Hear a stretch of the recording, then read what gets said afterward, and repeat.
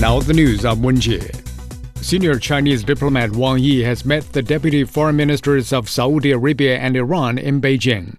Walid El-Khareji and El-Bagheri Khani were in Beijing for the first meeting of the China-Saudi Arabia-Iran Trilateral Joint Committee. Wang said that China always supports people of the Middle East in independently exploring development paths and supports Saudi Arabia and Iran in advancing the process of improving relations. El-Khareji and Bagheri thanked China for hosting the meeting, saying Saudi Arabia and Iran welcome and support China's greater role in the development of the Middle East. Israel has reopened an aid crossing into Gaza as the United States calls for more restraint in Israel's offensive against Hamas. Fierce fighting continues in Gaza, with nearly 19,000 Palestinians killed since October 7th. The number of Israeli deaths stands at around 1,200. Relatives of hostages taken by Hamas have protested in Tel Aviv after the Israeli military mistakenly killed 3 Israeli hostages in Gaza. Philip Crowther has more from Jerusalem.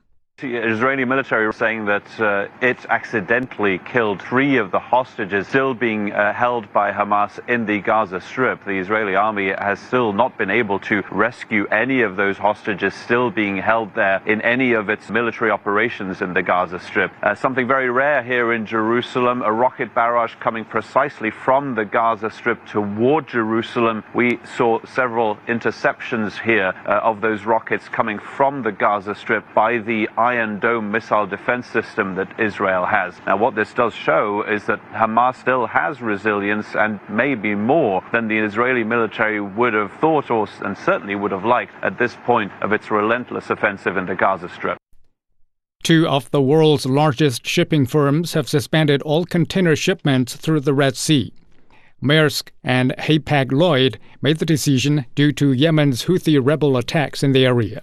On Friday, the Houthi group launched missile attacks on a Liberian-flagged cargo ship heading to Israel, after the crew refused to respond to calls from the Houthi naval forces. The Houthis later said they attacked 2 other ships in the area.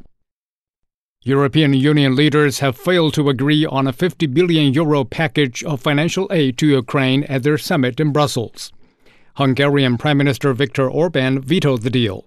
He also vetoed the review of the bloc's multi-annual financial framework. The €50 billion package garners support from the other 26 member states of the EU. Giles Gibson reports from Brussels. European leaders arrived at this summit with Hungarian Prime Minister Viktor Orban blocking their next steps in terms of supporting Ukraine. However, through a late-night tactical manoeuvre, the leaders were able to get around Mr. Orban's opposition to starting accession negotiations with Kyiv. So, with Mr. Orban agreeing to step out of the room, the remaining 26 leaders agreed unanimously to start those negotiations. Russia has described European Union's decision to open membership talks with Ukraine and Moldova as a politicized decision that could destabilize the bloc. Kremlin spokesman Dmitry Peskov said that negotiations to join the EU can last for years or decades, and neither Ukraine nor Moldova meets the criteria for membership at the moment. Parisians have enjoyed the sights and sounds of a Chinese Lantern Festival in the French capital. The Shanghai U-Garden event is making its European debut ahead of next year's 60th anniversary of diplomatic ties between China and France.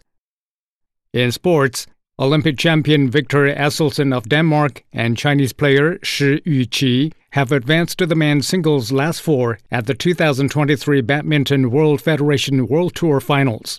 Shi persevered for 1 hour and 38 minutes to overcome Japan's Kodai Naraoka 18-21, 23-21, 21-13 in Group A, leading the standings with 2 wins and 1 loss.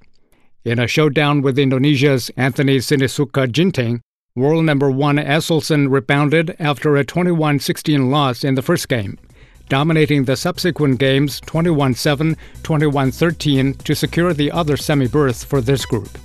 And that's the news. I'm Wang Yi.